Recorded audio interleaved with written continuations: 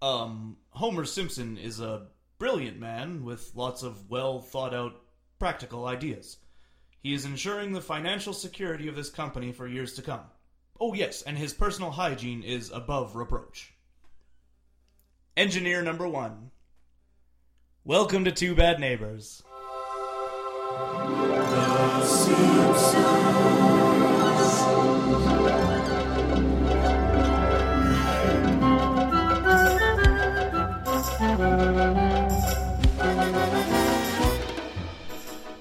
Oh my goodness. Engineer wasn't named. No, he was not. I assume he's number 1 though. Yeah, I mean, he was the one who was making fun of everybody. Yeah. So Specifically Homer. yeah. We are doing Two Bad Neighbors. That's right. And my name is Greg. My name's Alan. And we are recording from the Cinepal Studios. Yeah. Our new studio. Or as I like to call it, Boathouse Studios. Boathouse Studios, that's right. There's Yeah. a boat in this room. Yep, there is a boat. It's a bed boat. Yeah. I'm not sitting on the bed boat, though. No, that would be silly. That'd be childish. We're not children We're here. not children here. Alan. We're adults, Yeah. full-grown men. We're talking into mics. talking into real... This is actually a huge deal for us because our listeners probably don't know this, but... Well, they probably do. We know all of our listeners. Anyway, they know how we do that's things. neither here nor there, but this is kind of a big deal for me. We're using both these condenser mics that I have access to. One of them belongs to Catherine, my roommate. Thank you so much, Catherine. Thanks, Catherine. So, and one of them, Allie and I purchased for just this kind of thing right now. Right. Allie's going to do some voiceover demos, and I'm going to probably do some radio stuff. And from what I understand, this is radio, so making good use of it already. This is radio. We're on the radio? No, modern radio. Oh. We're on iTunes. Oh, great. Yeah, which in some ways is better. That's right. Yeah. Yeah, so Two Bad Neighbors is our name. And The Simpsons is our game. That's our slogan. We're going to be talking about 3 episodes for you today. We are making our way quite quickly, actually, through Season 2. The episodes we're going to be talking for you are Oh Brother, Where Art Thou? Bart's Dog Gets an F, and Old Money. But before we do that, we need to dive right into some corrections and omissions because That's right. I think we have a few of them. We do. Corrections and omissions. Corrections and omissions. First of all, thank you to our friends at Woohoo Classic Simpsons Trivia. Did they send us for one? sending us a correction and omission. Oh, really? Okay. I'm interested. I'm very Ezra interested. specifically was the one who emailed us. Uh-huh. And first of all, his omission is in relation to... We were trying to think up what Mr. Burns' anachronistic quote was regarding his vehicle, if you recall. Oh, yes. And so, thankfully, Ezra posted the full quote for us, which I will now share with you. Please do. You there! Fill it up with petroleum distillate and revulcanize my tires post-haste! So that's a great Mr. Burns. Revulcanize my tires. You know it. And petroleum distillate. I assume has something to do with Star Trek. Uh-huh. And what was the... And there's also just a comment about how, if you recall, we had a kind of fake podcast called Two Bad Etymologists. Oh, of course I remember. That was one of our best ones. That's right. And he wanted us to know there actually is a etymology podcast. It's titled The Allusionist. Spelled A-L-L-U-S, like allusion, not illusion. Okay, gotcha. With Helen Zaltzman, and he says he recommends it. So if anyone's big into etymology, there you go. There's a little plug for them. I would have no... It's the Bad Neighbors Bump. That's right. But I would have had no idea that was... There's a podcast on everything. It's true. It's yeah. crazy. It's welcome to the modern world. This is not the only podcast on The Simpsons. No. There's at least one other. There is, but this is the only comprehensive and encyclopedic compendium on everything Simpsons seasons 1 through 10. Correct. Yeah. So So take that. other podcasts. There's that. And finally, a little, I don't know if it's a correction or an omission per se, but basically... Something that we caught ourselves in, I guess. Well, no, this is another one from it's Ezra, another... sorry. Oh, okay. This is just... a closed parenthesis was dropped from the title of the song Satisfaction, parentheses, I Can't Get No. So... Basically, I think it was me, and I said, the song by the Rolling Stones, Satisfaction, parentheses, I Can't Get No, and I didn't do a closed parentheses. So the rest of the episode was still in that parentheses. It was an entire parentheses. Huge parentheses. Technically, this is still in the parentheses. So why don't close now... parentheses. Close parentheses. There. Go. Okay. We're out of the parentheses, and now we can move on. Nailed it. So thanks, Ezra, for sending those in. We appreciate it, and as always, send us more. We have a couple that we discovered ourselves. Correct. First of all, we had some discussion last week about McBain's partner. And what his name was. Yeah, and my thought was Scoey, and then I remembered, well, no, his band leader is named Scoey in McBain Let's Get Silly. Yeah. Turns out they're both named Scully. Or, sorry, Scoey. No. That's not McBain Let's Get Silly. That's his. Oh, it's up late with up late with McBain. Right, Let's Get Silly is the one where it's just where he's just standing in front of a and it cost $80 million. That's right. How do you sleep at night? On a big bed with lots of women. Or something. Anyway, that's a correction for next time. But yeah, so Scoey is the name of his partner. Yeah. Spelt Skowie. Okay. And Scoey is also his band leader. It also is his band leader. Except it's spelled Scoey. Oh, I think that's the correct order. I never would have thought that. Yeah. That never would have made any sense. That's just if you heard that was just our engineer in the sound booth. They're just letting us know that we're sounding great. Sounding excellent. Thank you, engineer Natalie. Yep. And something that I wanted to point out as well is we didn't really comment on the fact that McBain is clearly a parody of McClane, a.k.a. John McClane. Mm-hmm. That's where they derive the name from. And our special guest last week, Ife, who is also our jazz correspondent, or our funk correspondent, sorry. Yeah. In the field. He talked about the song The Hustle being anachronistic. Mm-hmm. I did verify it. He is correct. Mm-hmm. Not that I doubted him, but I was just like, that's an interesting thing to know. No, it's definitely definitely very cool. The artist, I believe he just said McCoy, but the artist is actually Van McCoy. Yeah. So, I thought that's what he meant. We forgive this minor lapse in Ife's funk knowledge because he was... that wasn't the thrust of his comment. I don't think it was the point. Anyway, is that everything? Last thing, Llewellyn Sinclair. Is the name of John Lovitz. Yes, actor or director in A Streetcar Named March. Sinclair is the leader of Ayn Rand's School for Tots. Yes, his sister. Yeah, also voiced by John Lovitz. Yes, brilliantly. Yes. So that's it for corrections and omissions this time around, unless you got any more. No. The big one was Llewellyn Sinclair and Scoey. Got it. Yeah. Great. So that closes out corrections and omissions. Now, Greg, Try again. Now, Greg, I quickly want to move on to another segment I like to call Simpsons Newsreel 2015. Oh my, we've had a couple of these. Yes, well, I feel a pretty big one just happened. Perhaps you've heard. No, I haven't. Alex Rocco passed away. Really? Yeah. Notably from The Simpsons, of course, as Roger Myers Jr. And The Godfather. But he's also an actor well known for The Godfather. But he just passed away a few days ago. I had no idea. Sorry to break it to you this way. No, that's fine. I mean, that's a shame. It is. His role in The Simpsons was minor, but still pretty strong. Like it was felt. He's got a very, very iconic voice. Very. For Roger Myers Jr. And we just talked about him briefly on Itchy and Scratchy and Marge. We did that episode a few episodes back. Yep.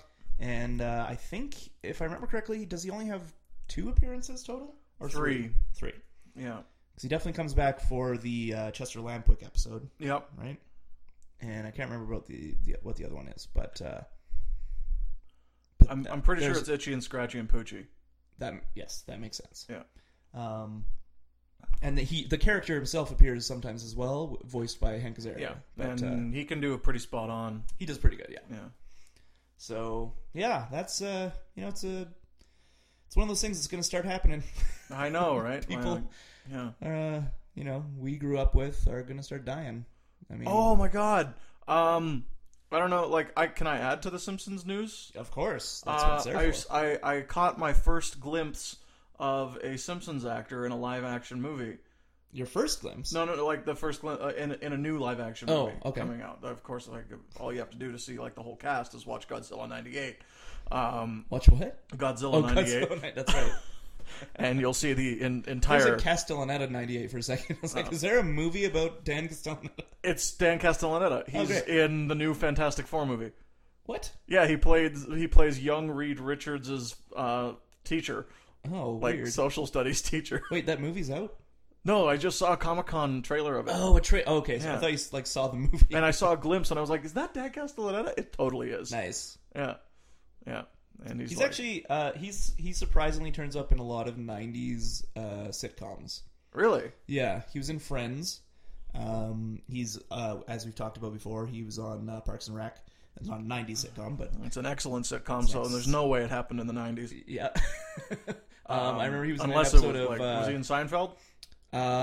Not to my recollection. And I would say that would be like the only good sitcom. Yeah. From the '90s. What was the one? I think he was in Yes Dear. Did you ever watch that one? Holy crap! Really? He was in that? Yeah, he was like the neighbor. So like he had a recurring role in that. Wow, sitcom. that show's and I remember, bad. Yeah, that show's really bad. But I remember watching it after school and seeing him pop up and recognizing the voice. This was before I knew what he looked like. Yeah. And I recognized the voice, and I'm like, is that? There's no way that's Homer. And then sure enough, it was. And I'm like, wow, okay. It's a weird look. I didn't expect that look from him. No, you wouldn't. I don't know why. It's that thing with voice actors. You don't really know what to expect with what they actually look like until you see them. One of the best parts. It's true. For me. So, yeah, that's the Simpsons newsreel. That's right. 2015. Stay tuned for next time. I don't know. Thank you. Yeah, close it out. So that about does it for a pre-episode chatter, would you say? I would, yes. So shall we dive into the first episode? Oh, brother, where art thou? With chalkboard gags. I'm right here. You're not my brother. Well, we're kind of like like friends. So it's like I thought it was like a friend thing. Not a thing. All right, well, not going for it. This isn't improv. I don't have to say yes and. Well, it's never going to be improv with that attitude. Speaking of improv and boy. shows and stuff, don't you have some shows coming up? Yeah, I do, Greg. But I don't feel this is the time to plug them. It's a perfect time because I just made a segue into it. Okay. Yeah.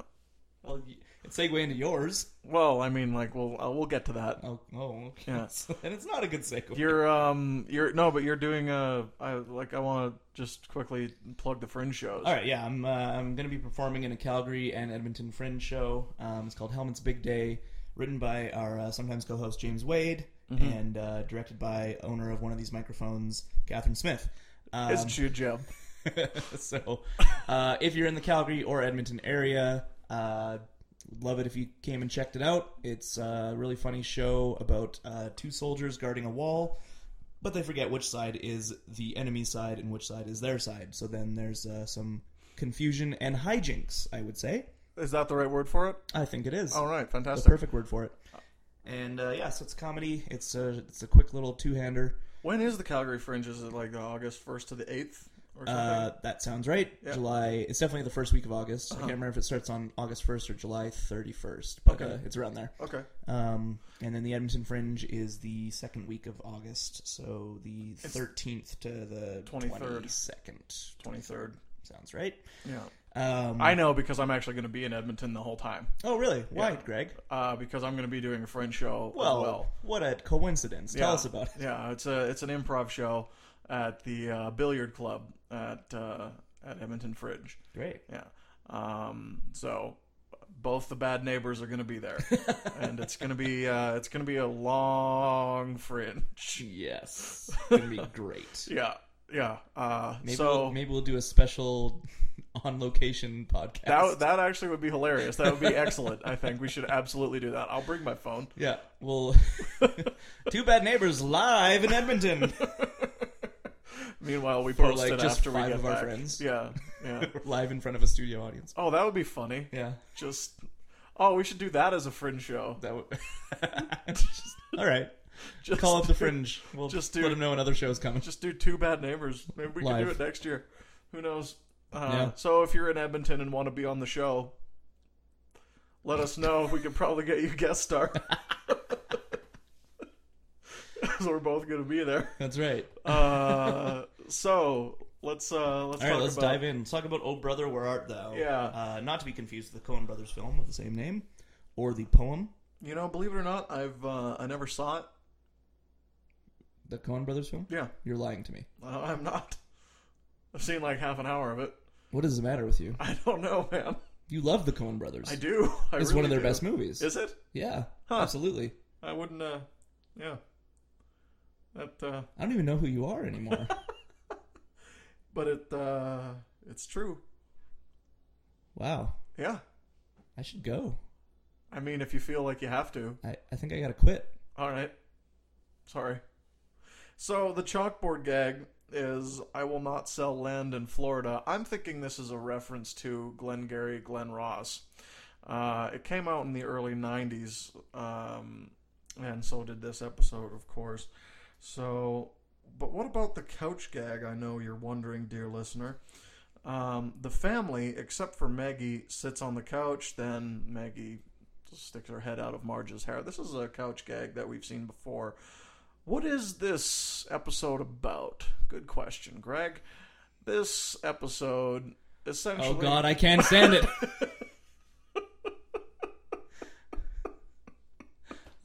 No one wants to listen to you jerk off into the microphone all episode, all right?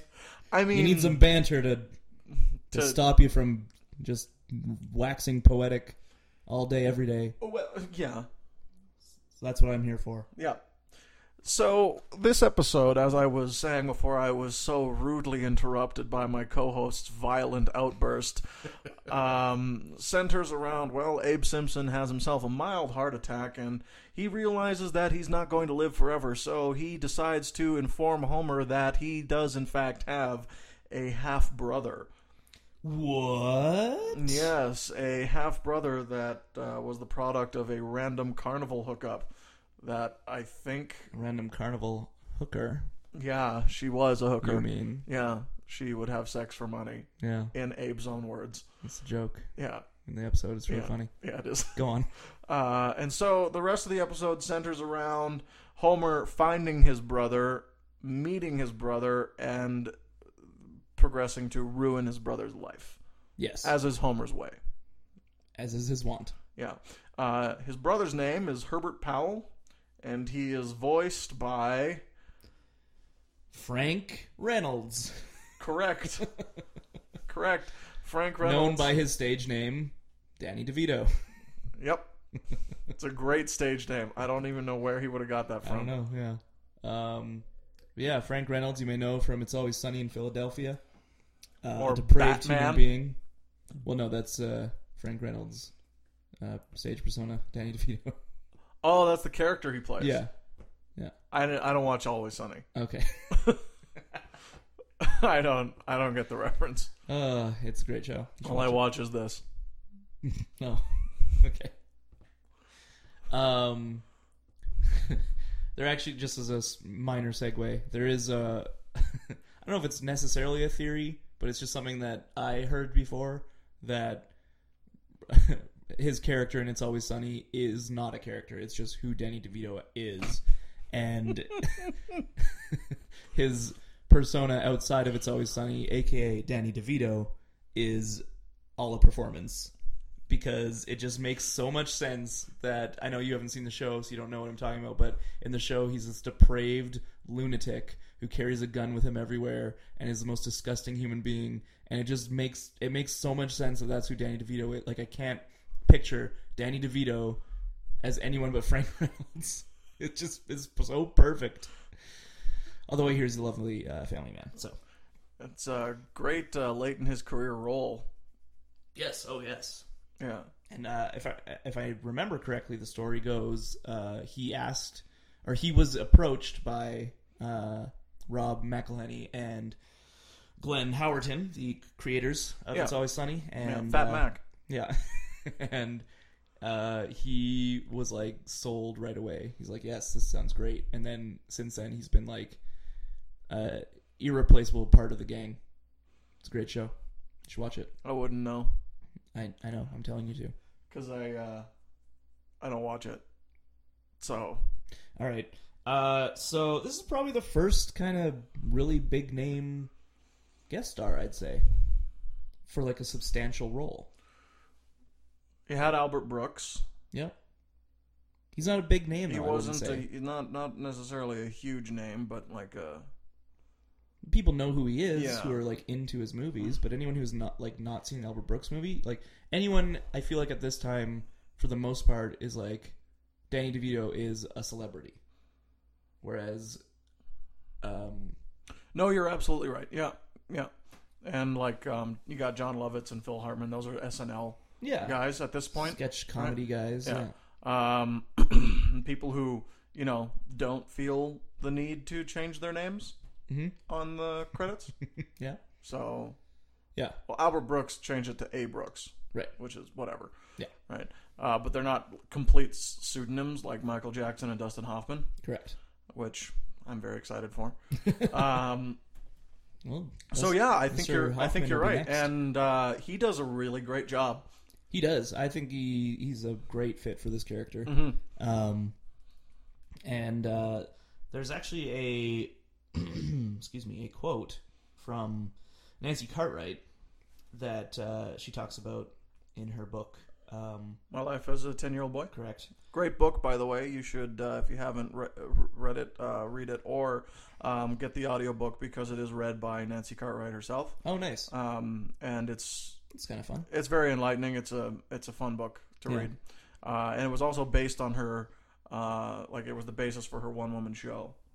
Oh, okay. She turned it into a off-Broadway, I think. So yeah, she gave a very positive impression of her memories working with him on this episode.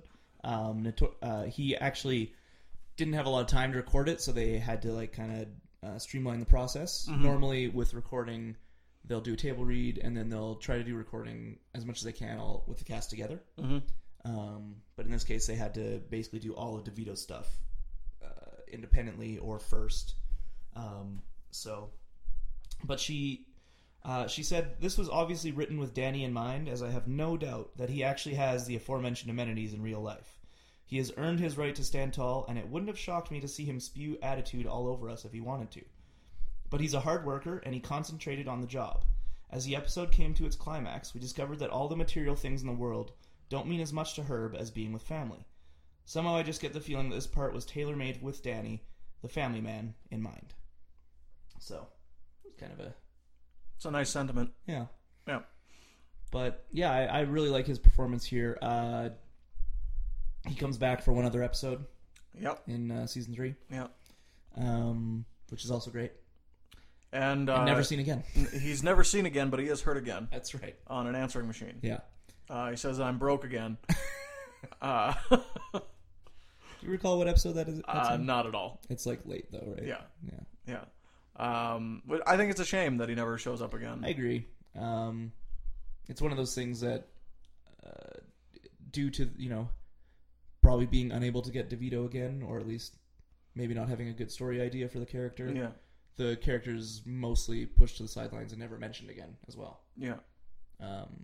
Save for a few choice moments. But whatever. That's TV for you, right? Yeah, let's talk about his immediate decision to put Homer in charge. Yeah. Is there upon watching this, what I guess more to the point, Did this episode... Was this episode good in your eyes? Was this a good episode to you? Like, can it stand tall with the best of this season that we've seen? Short answer, yes. With an if? Nope, that's just the short answer. It's yes. Long answer, Long no answer. With a but. Long answer is yes, I think it is, but no, yeah, I do think it's a good episode. It's an iconic one for me, one that I consider a classic. Even though I think the reason it doesn't fall into the golden age, though I feel it's probably the closest one this season to fall into the golden age. Okay. For myself so far. Not the closest for me. Gotcha. I think the reason it doesn't quite make it there is it's not too heavy on jokes.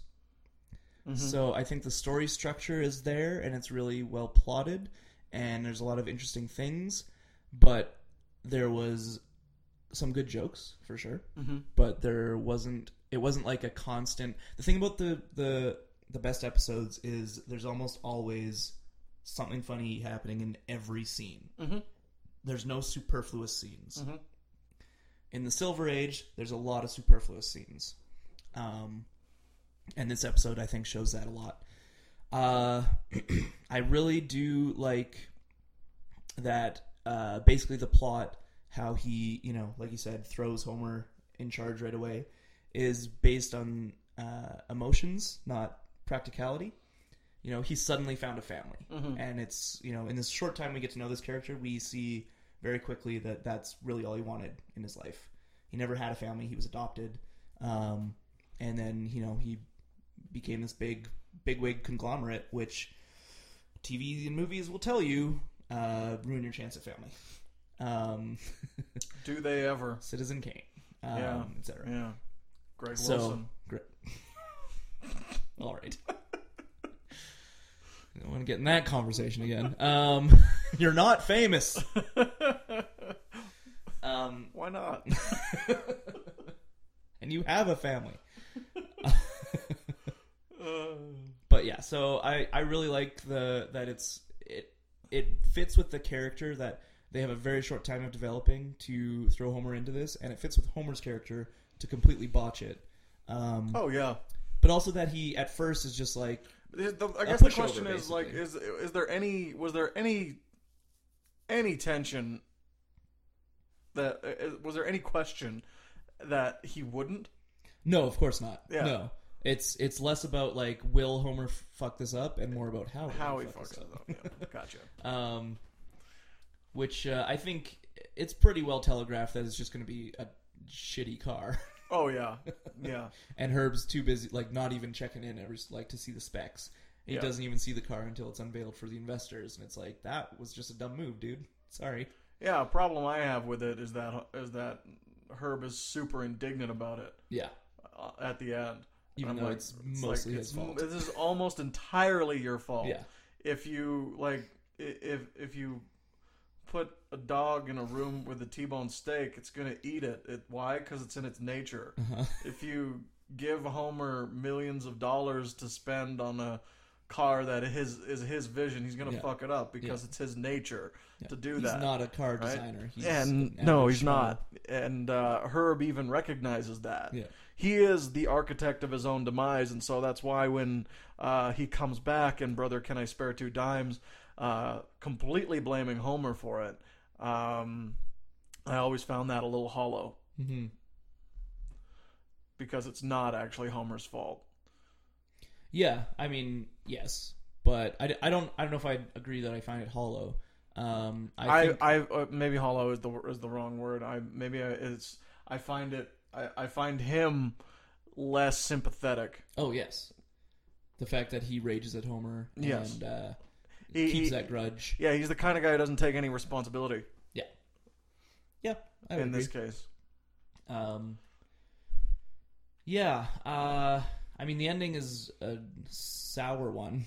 Oh, yeah. In this episode. And I guess that's why they even made the sequel, as it were. Was because watchers. Viewers? No, watchers. I'm a watcher of that show, are you? So they, wrote in or called or however that people communicated before the internet, and I don't know, man. said that they thought it was like too sad, and they didn't like that this new character, which is essentially family, one of the family members. Yeah, is this actually true? Yeah. Oh wow. They complained that it was too sad, so they're like, well, we should probably bring him back and like make it a happy ending. So, can you imagine if he had never returned in the series? Yeah, that would be. It would just be this little blip early in the run that like this blood of Homer's, who looks just like him, is somewhere out there just cursing his name and penniless and under a bridge, tickling people with feathers or whatever they do, tickling each other with feathers rather. Yeah, not random people. Who needs money when we got feathers?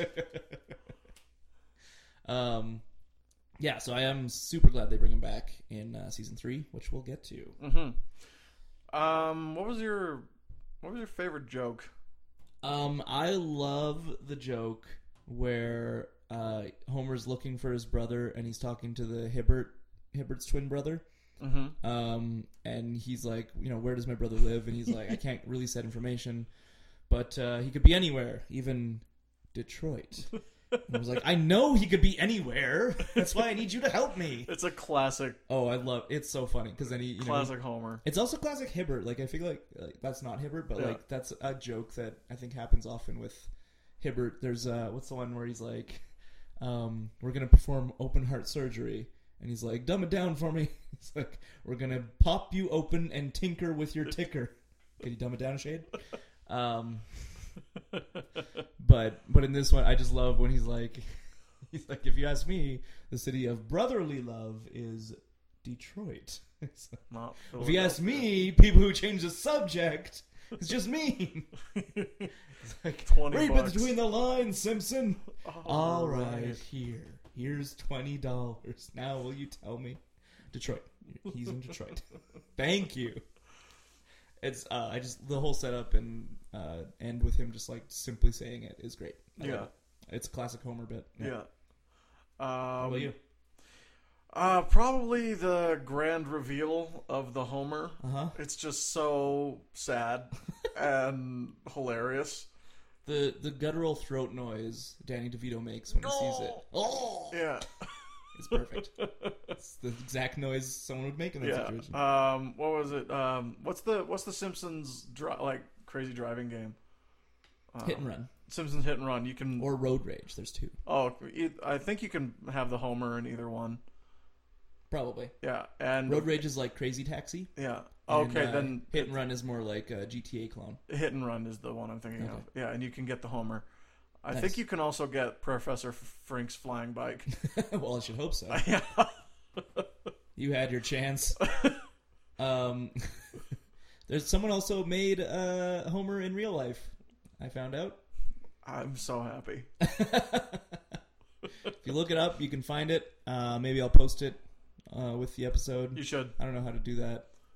Just make it the thumbnail. No, I want an episode still to be the thumbnail. Fine. I wanted to keep some consistency. No, it's fine. It's fine. Just post it on Facebook. Okay, I will. There you go. Introducing the Homer. Oh, and it plays La Cucaracha. And they should all play La Cucaracha for no reason. He doesn't have any reason. Oh God, it's they telegraph the ending to you, like. Well, and they have that 10 minutes to go. We mentioned this when we were watching it, but they have that brief scene where they have a schematic drawn up. Yeah. And it actually looks like a pretty decent car. It is the car that he wanted. Yeah. And Homer's like, no. And then like makes his own crude drawing of it. Yeah. And it's what's great about the episode is that at first he's like very sullen about it. He's like, trying to help, and then they're just like, oh, we'll take care of it. Don't worry. And then, they have that scene where he's like, oh, they want, what is it, grand peanut steering or whatever. And Herb's like, you didn't ask for grand piston steering or... Rack and pinion. Right. Rack and pinion steering, did you? Just call it ruck and peanut. And so Herb gives him a pep talk where he's like, the reason I chose you is because you don't think like them, that you think like the average American. and he like really amps him up, and it works. Homer's like taking charge, but it works too much. Yep. Because then he's got this ego trip where he's just like, no, eggheads. He fires one guy. Probably doesn't take, but you don't have the authority to fire me. Yeah. Pardon me. But yeah, and that's what obviously leads to his downfall, because it could have worked out, I think, is what they try to emphasize. Close. It was that close. If he didn't have that bullheadedness, then it probably would have been a decent car. And but that's the thing, that's his nature, after. Right? Yeah. Once again, it goes back to, it's very Homer. It is, yeah. The Homer is everything that Homer is. We got some firsts in this episode. Do we ever? Yeah. The first appearance of Herbert Powell. There you go. For one. Absolutely. But also the first appearance of Mona Simpson. Unnamed, and just a brief wedding shot. No, she speaks. Oh, right, and she tells Abe that you should never. Yeah. I want my son to grow up respecting his father. Don't ever. You must never know about that carnival incident. Forget I said anything. I like the idea that he's telling the story, and then as it happens, he's like, "Oh, right, she told me not to tell you." Yeah, that's funny. Yeah. But yeah, I think that's it for firsts this time around. Yeah, that would do it. Great. So we also got some culture vultures. Yes. First of all, as briefly mentioned, the title is obviously not a take on the Coen Brothers film, but as the this poem predates it. But the poem. It's from, fictional book, or Brother Where Art Thou, from the 1941 film Sullivan's Travels. Oh. Sullivan's Travels? Sullivan's Travels, not Gulliver's Travels. Weird. Never seen it. Sounds made up. And the idea of the Homer is I like this one. Is taken from the real life failure of the Edsel, which is named after Henry Ford's son, Edsel. Mm-hmm. So it was a similar idea where it was like very controversially styled. That was supposed to be like a new take, like a new thing, and it was hyped up, and then it ended up like no one liked it. It's like, don't break it if it ain't, don't fix it if it ain't broken. Yeah, kind of thing. And so it flopped, and it's considered one of the biggest commercial flops for a car in history. And they reference Persephone, Greek god of fertility. Greek goddess of fertility. Yeah. People don't want cars named after hungry old Greek broads. Names like Mustang and Cheetah. Obviously, vicious, ferocious animals. Yeah, reference to the real Ford Mustang and the Lamborghini. Cheetah. Yeah, and the Edsel is also referencing the Tucker. The Homer is also referencing the Tucker torpedo. Tucker torpedo, which I'm looking at on the internet right now, and it looks like kind of like an El Camino. Yeah. Why that possibly could have failed, I don't know. I don't know. Well, there was apparently like some stock fraud accusations as well. So okay, all right. There's maybe more to the story than just being possibly. Yeah. Yeah, but that's about it for this episode, I'd say. What's our next one? Next one is Bart's dog gets an F. Not. Can I pause right there? So our next episode we will be talking about is Bart's dog gets an F. Correct. Not Bart's dog gets F'd, which some people confuse it with sometimes. God, I hate that you were holding on to that. That was just crass. It just came to me. Come on. You're being unnecessarily crass today. I like to. Okay. It's the only thing that brings me happiness. Alan. God damn it. I found this episode Couchboard gags to be interesting in that I was in the bathroom for the couchboard gags. So what happened? Yeah, you really started the episode and then took off, didn't you? I had to pee. All right. So the chalkboard gag is, I will not sell school property. So I like to picture that he set up his own little school auction, and instead of a lemonade stand. Yeah, and started selling off, Skinner's nameplate or blotters, chalkboards. Maybe, I don't know. What did schools have back in the? They didn't have laptops. That's for sure. Pointers. Still points, doesn't it? Stop that. So, and the couch gag is, once again, one we've seen before. They all sit on the couch, and the pets join them. That's it. Okay. What I was actually going to say was, I found this episode to be, and interestingly enough, I found this episode to be quite unfocused. Yeah? Because there's a lot of stuff going on, but it's like, at the very core of it, it is about whether or not they keep the dog, right? Yeah. Santa's little helper has been acting up. He's just the worst. He chews everything. He escapes from captivity several times and swims in the Winfield's pool, which is very funny. Yes. I like that part a lot. Uh-huh. So Bart gets his dog to go to obedience school. Yeah, obedience school. But that's like the A plot, but it takes a long time for that one to get going, I found. Yeah, well, they have all these kind of side plots that are supposed to lead into him ruining everything. Yeah. First, Homer and his assassins, which is I don't mean he had little assassins following him. I mean a shoe called the Assassins. I found that really out of character for Homer. Mm. Since really? When has he ever cared about shoes? Well, he does. He just cares about like lavish lifestyles, especially if Flanders has. They're those running things. shoes, though. Yeah, but Flanders has them. He wants everything Flanders has. Okay. I found it completely in character. I didn't. All right. He's the epitome of American consumerism. And this is a play on the Nike Air Jordans, which was like supposed to be a big thing based on name brand alone.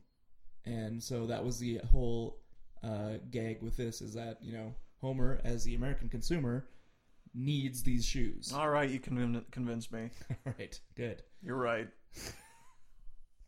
How does it feel? It always feels great whenever I change your mind, because I'm good at it. Good. So, and then meanwhile you have Lisa sick with the mumps. Marge shows her the quilt, the family quilt. Once again, that's all to lead up to Santa's Little Helper destroying it. Uh-huh. Homer gets a giant cookie, which is just... Well, they already destroyed the shoes. What else can Homer have that...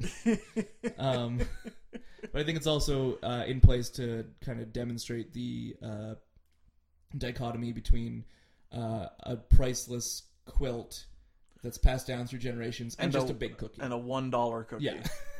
That he's just, for some reason, doesn't eat when he buys it. Yeah, he saves it and puts a note on it. Yeah, who does that? That's so weird. I can get it. I can understand if you bought a bunch of them. Yeah. Like you'll eat one and like then a save box. the rest for later. But if you just buy one cookie, you're going to eat that cookie.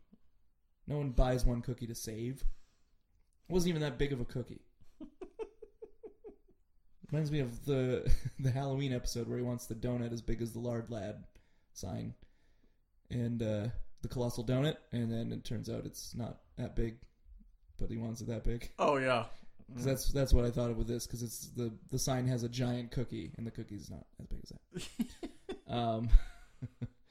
But yeah, so basically the episode all leads up to the idea of Santa's Little Helper just being just the last straw, where they're like, all right, we need to get rid of this dog. Mm-hmm. And Bart, of course, as always, is on the side of keeping Santa's Little Helper, because a recurring theme throughout the series, whenever it focuses on Santa's Little Helper at least, is that Bart is the only one who loves Santa's Little Helper.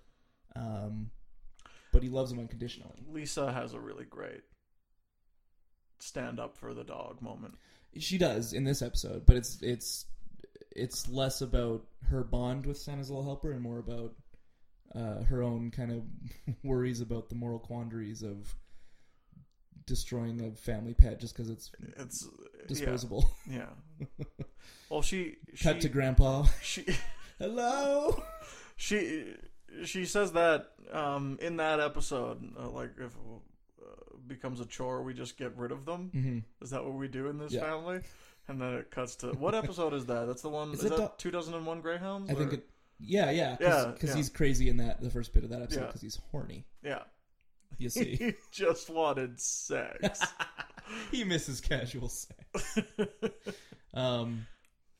Yeah, but it is whenever because like there's so many times in the series where Santa's Little Helper is in the background and unloved by the family. Mm-hmm.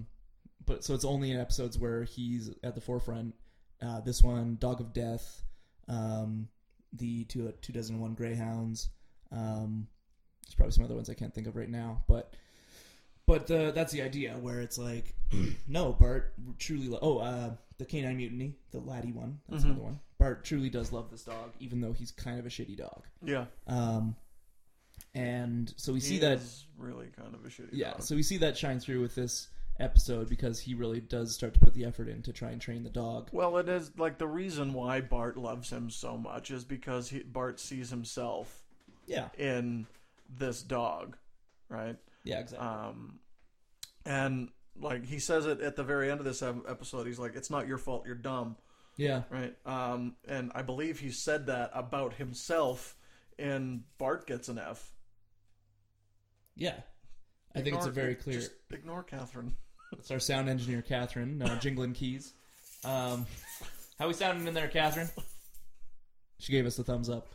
Fantastic. Yeah, we got two sound engineers. We got Natalie and Catherine. Yeah. Yeah, you're right. He does. It is, I think, a direct comparison to. I mean, not only with the title of the episode, but with the idea of this dog or Bart is having trouble in school. Only Bart's dog actually passes. Yeah, in the most weird Deus Yeah. Ex Machina way. Yeah.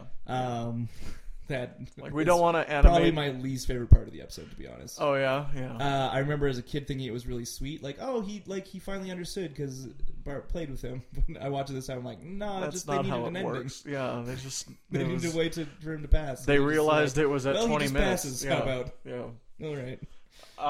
Which brings me to something that's very interesting about this episode. It's kind of like a double crossover with Tracy Ullman doing two voices.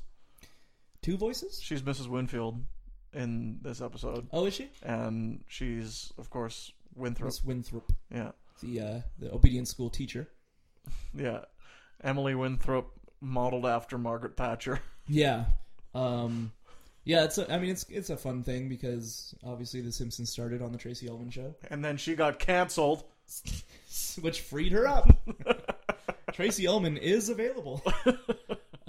So they put her on the show. I guess Groening wanted her to voice guests throughout the run on Tracy Ullman show, but she was just too busy with the rest of the show, I guess.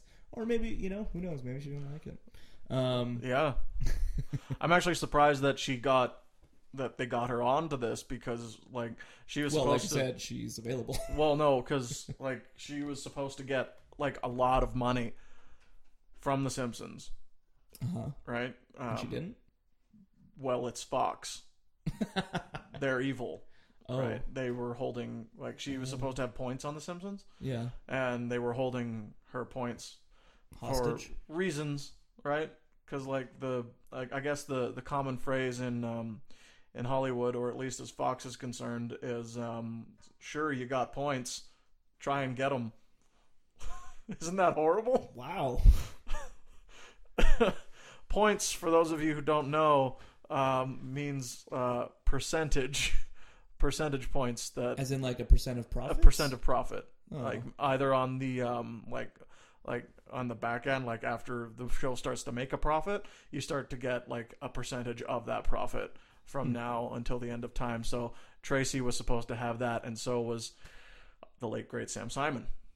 Neither of them got it? Sam got it. Oh. Well, good for him.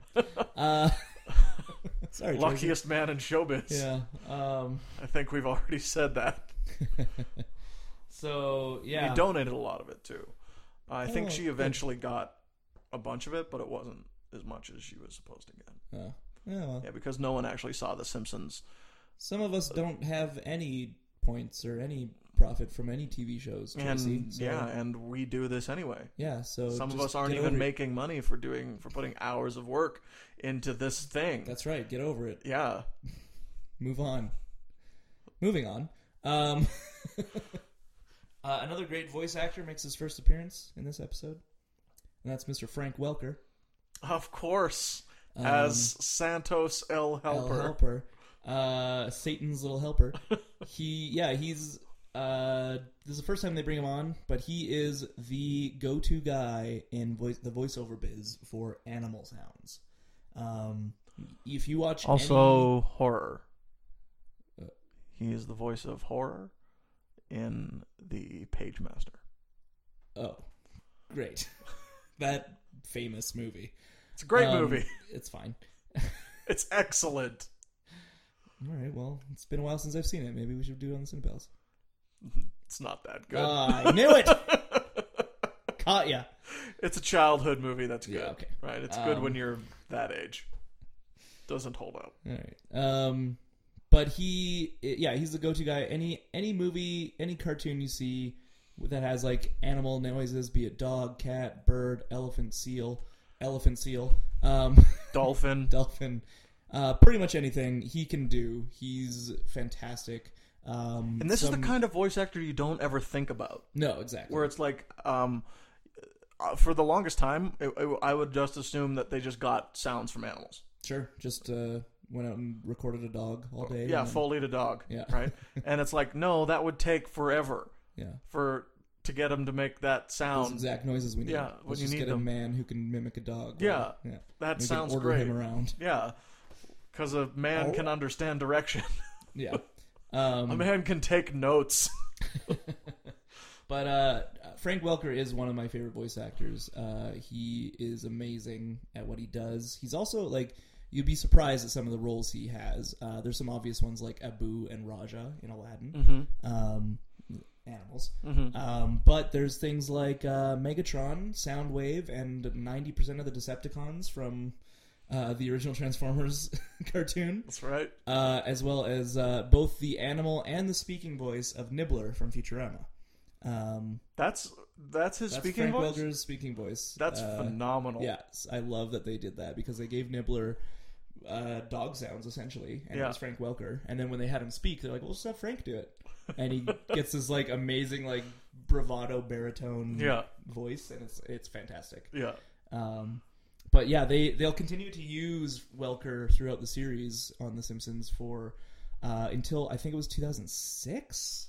2002. 2002. Oh, even earlier than I thought. And any idea why he left? I'm not sure. No idea. Maybe they just, I mean, they didn't use him every time Santa's Little Helper made a noise, but any focus on Santa's Little Helper, they bring him in. I know they used Dan Castellaneta for Santa's Little Helper, like in the non-focused episodes. Right, yeah. Yeah, Quite a because bit. he can do a decent, like, and like, I mean, he does that with Homer all the time. Yeah, exactly. Homer's really just like a big dog. Yeah. In many ways. Yeah. So it's great to hear Welker do his thing. Apparently he can do a dog and a cat fighting without doing the separate tracks. So he can just do a dog and a cat fighting just live. Like if you just asked him to do it on the street, he could do it. I mean, don't do that because it's probably annoying. But if you ever see Frank Welker on the street, which for the record, I have no idea what Frank Welker looks like, and I'm happy to keep it that way. Because then he is a symbol and not a man. Like Batman.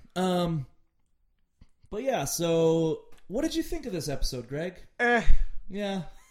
I know you said you thought it was kind of unfocused. I thought it was. I think I know what you mean. I think it is focused, but it's just meandering in how it gets to the focus. I think they had a purpose for everything. Yeah, everything had a purpose, but none of it felt tight.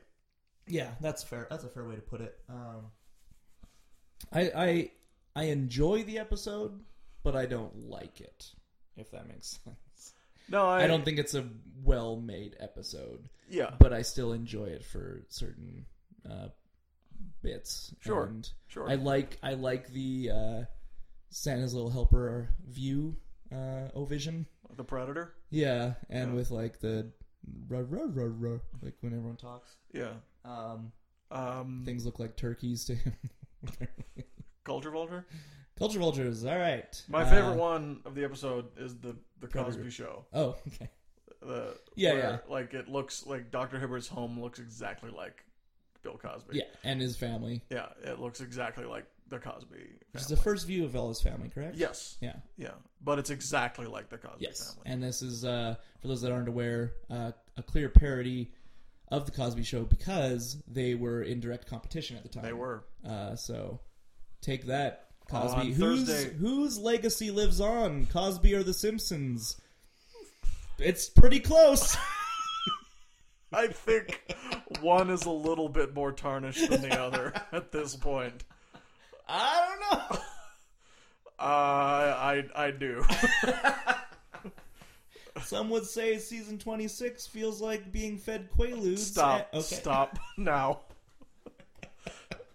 Oh, God. Yeah. But so, another culture vulture is, as you mentioned briefly, the Predator sound Yep. and vision for Yep. the most part. That kind of thing. Yeah.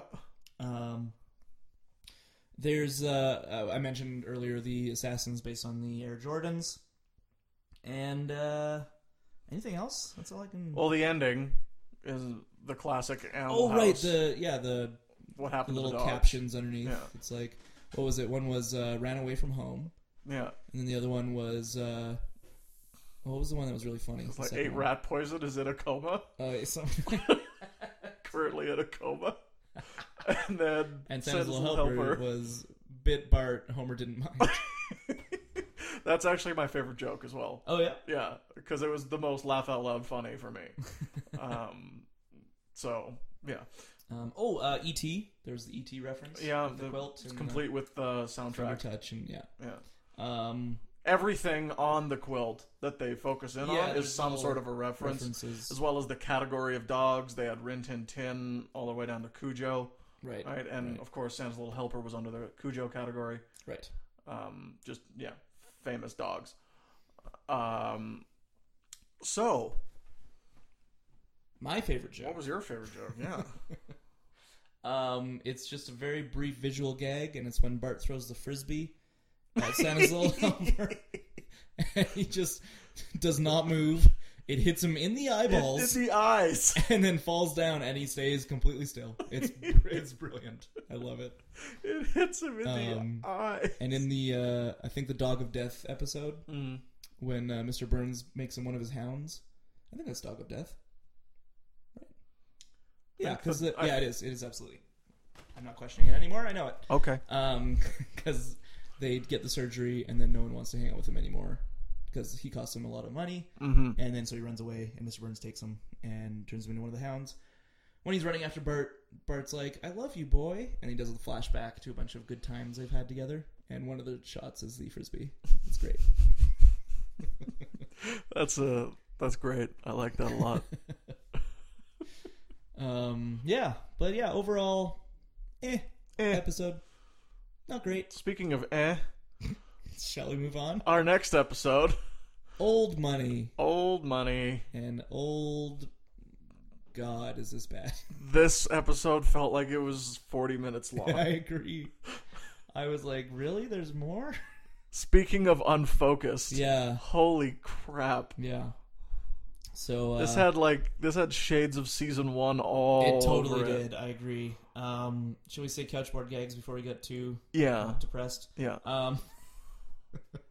Because I think the chalkboard gag's pretty funny. I will not grease the monkey bars. Yeah, I was right. And then apropos of the episode, they find Grandpa on the couch, and he wakes up and sputters. But we've seen that Yeah, already. we've seen that one before. So this episode is a Grandpa episode. Yeah. I don't really think there's ever been a great Grandpa episode. I completely disagree. Flying Hellfish? Yeah. I guess that's... Yeah. I have a hard time calling that a Grandpa episode because it's completely out of character, which is why it's great. Yeah. It's amazing. It's such a great episode. Yeah, Flying Hellfish is... Also, it's great. there's the Abe Simpson versus sexual inadequacy. Oh, yeah. I like that episode. I like that one quite a bit. Yeah. Particularly the B plot with the kids trying to figure out what's going on. Reverse vampires! Yeah, okay. I mean... Or maybe they got to you, too. That's two solid examples to refute my point, and I appreciate it. You're welcome. But this you're right that Grandpa is usually in top form when he's interacting with the family. Yeah, when he's interacting with the family as a supporting character. Yeah. Like Death follows you everywhere, and he's like, Death. Yeah. Or the Who Shot Mr. Burns episode, the second one where is it the first? It's the first one. Where it's like, you're the bees. No, it's the second one. Sorry, you're the bee's knees, baby. I missed you bad. And he's stroking his pistol, and Marge comes in and says, "Were you talking to me, Grandpa?" Yes. That's a great Grandpa jokes. He's definitely at his finest when he's supporting. Yeah, and I think just in general when he's with the family, not on his own in the retirement home, making love to his pills. So basically the episode is about Grandpa falling in love with another woman at the retirement home named Beatrice Simmons. Beatrice Simmons, or B for short. And the family takes him to Discount Lion Safari, was it? Who does her voice? Audrey Meadows. Yeah, I don't know who that is. I don't either. She had a nice old lady voice. She was nice. Yeah, I liked her characterization. Yeah. But yeah, so he gets taken away on her birthday because they don't believe that he has a girlfriend, which we'll get into. And then she dies while he's away. And then she basically has willed him $100,000, right? Yep, $106,000. Oh, according to Lionel Hutz. Lionel Hutz, attorney at law. Look at my pen; it looks like a cigar. Isn't that neat?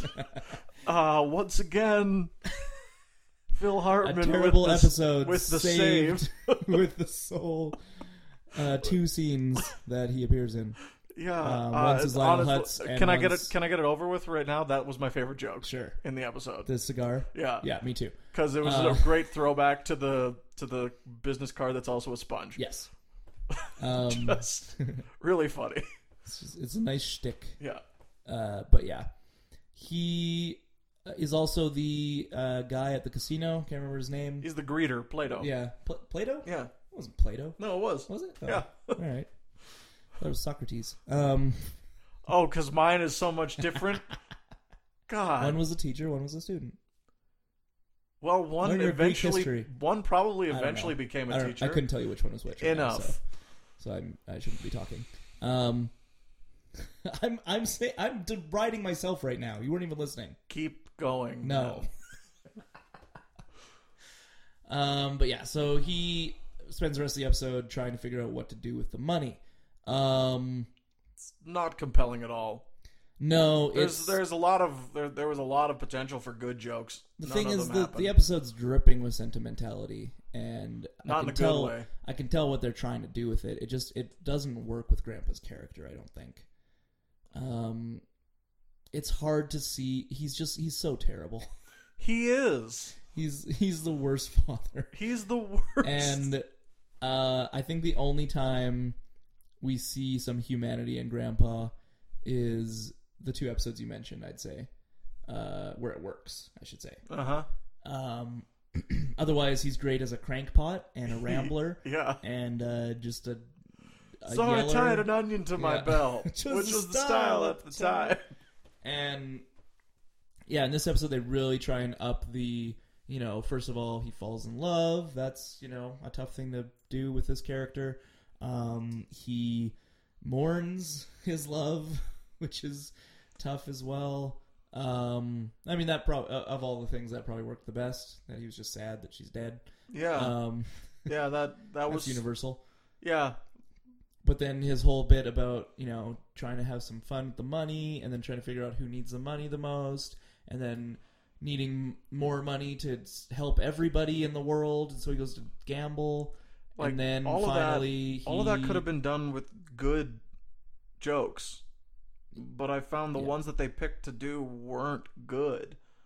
Yeah. Right? It's a decent setup where it's like a big lineup of people pitching him ideas, right?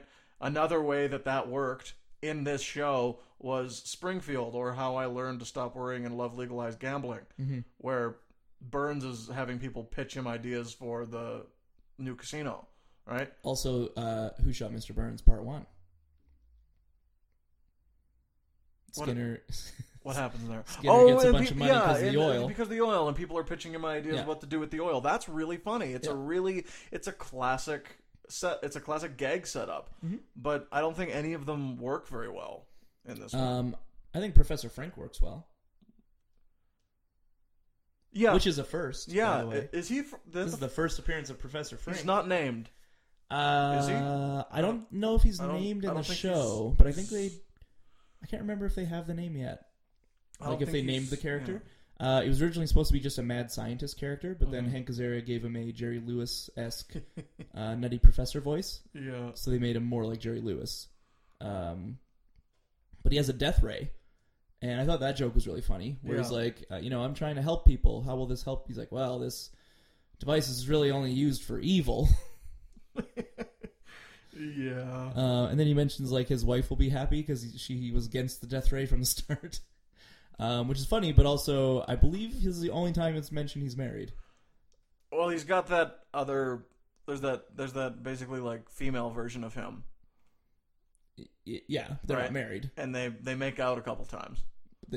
Well, he drinks Grandpa's toxin. Might be. Yeah, well... He drinks the tonic and then they go and bang. No doubt, because of the toxins at the bottom of Grandpa's bathtub. Nonetheless. Good. Yeah. So, but yeah, he drinks that thing and then like turns into a Lothario and then is like, why don't we have him scurry on out of here? And she's like, anything you say, Professor. But yeah, so that's why I say like this is the only time he's mentioned he's married, because it implies, or perhaps flat out says, I can't recall, that he's single. And I'm sorry, can we get back to the part when Homer comes in? No, we may not. And doesn't believe that Grandpa has a girlfriend.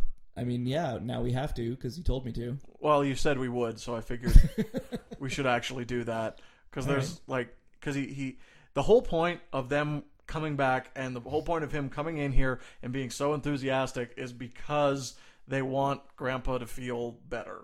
Yes. Right? And they want to try and treasure him even more. Yeah. But as is Homer's way, he just ends up making everything worse. And he does what is probably the meanest thing ever. Yeah, he's a bit of an asshole here. Yeah, he openly mocks his grandfather, his father, claiming that he doesn't have a girlfriend, claiming that she's imaginary, and then pointing out that he has no friends. Yes. Yep, and then drags him against his will to a lion safari, discount lion safari, and then puts goes his life in all the Call of the Simpsons on everyone. Yep. And that's another reason I don't like this episode, because it reminded me of Call of the Simpsons. It did for me as well. It also reminded me of Jurassic World. Did it? Yeah. Why? Do not enter. Hey, let's go in here. Oh no! Ferocious beasts. Oh yeah. Also, great movie. Yes. Fantastic movie. I don't want anyone out there to think we're criticizing. No. It is beyond that. It's a great movie, but let's move on. What a terrible security system they have in place at the right. Discount It's just Safari. it's a keep That's why out. it's a discount. It's a keep out sign. Yep. Do not enter. Yeah, it's a do not enter. I thought this episode was rather lazily animated as well. Put a fence up, fellas. Anyway, yeah. I really like that little segue which obviously had the sole purpose of B dying Off screen, yeah. and Homer misses his, her grandpa misses her birthday. Yeah. Oh my. Is that the ice cream man? That is the ice cream man. Oh my god, ice cream! Ice cream! So I'm going to say thank you so much for listening to Two Bad Neighbors. We will be back hopefully next week with 3 more episodes from The Simpsons Season 2, and that will be Brush with Greatness, Lisa's Substitute, and The War of the Simpsons. Now, I don't have any money. Would you just go? And I'm going to wrap this up and just go and get me a Cyclone. Okay. Okay. Hold on. So, I want the change. So, with that, thank you so much for listening. If you have any corrections or omissions, or if you just want to say hi, please drop us a line on our Facebook page or email us at thehammockdistrict on 3rd, that's numerical 3, at gmail.com. Thank you once again. We have been the Two Bad Neighbors, and Alan has just gone to get me some ice cream from the ice cream truck.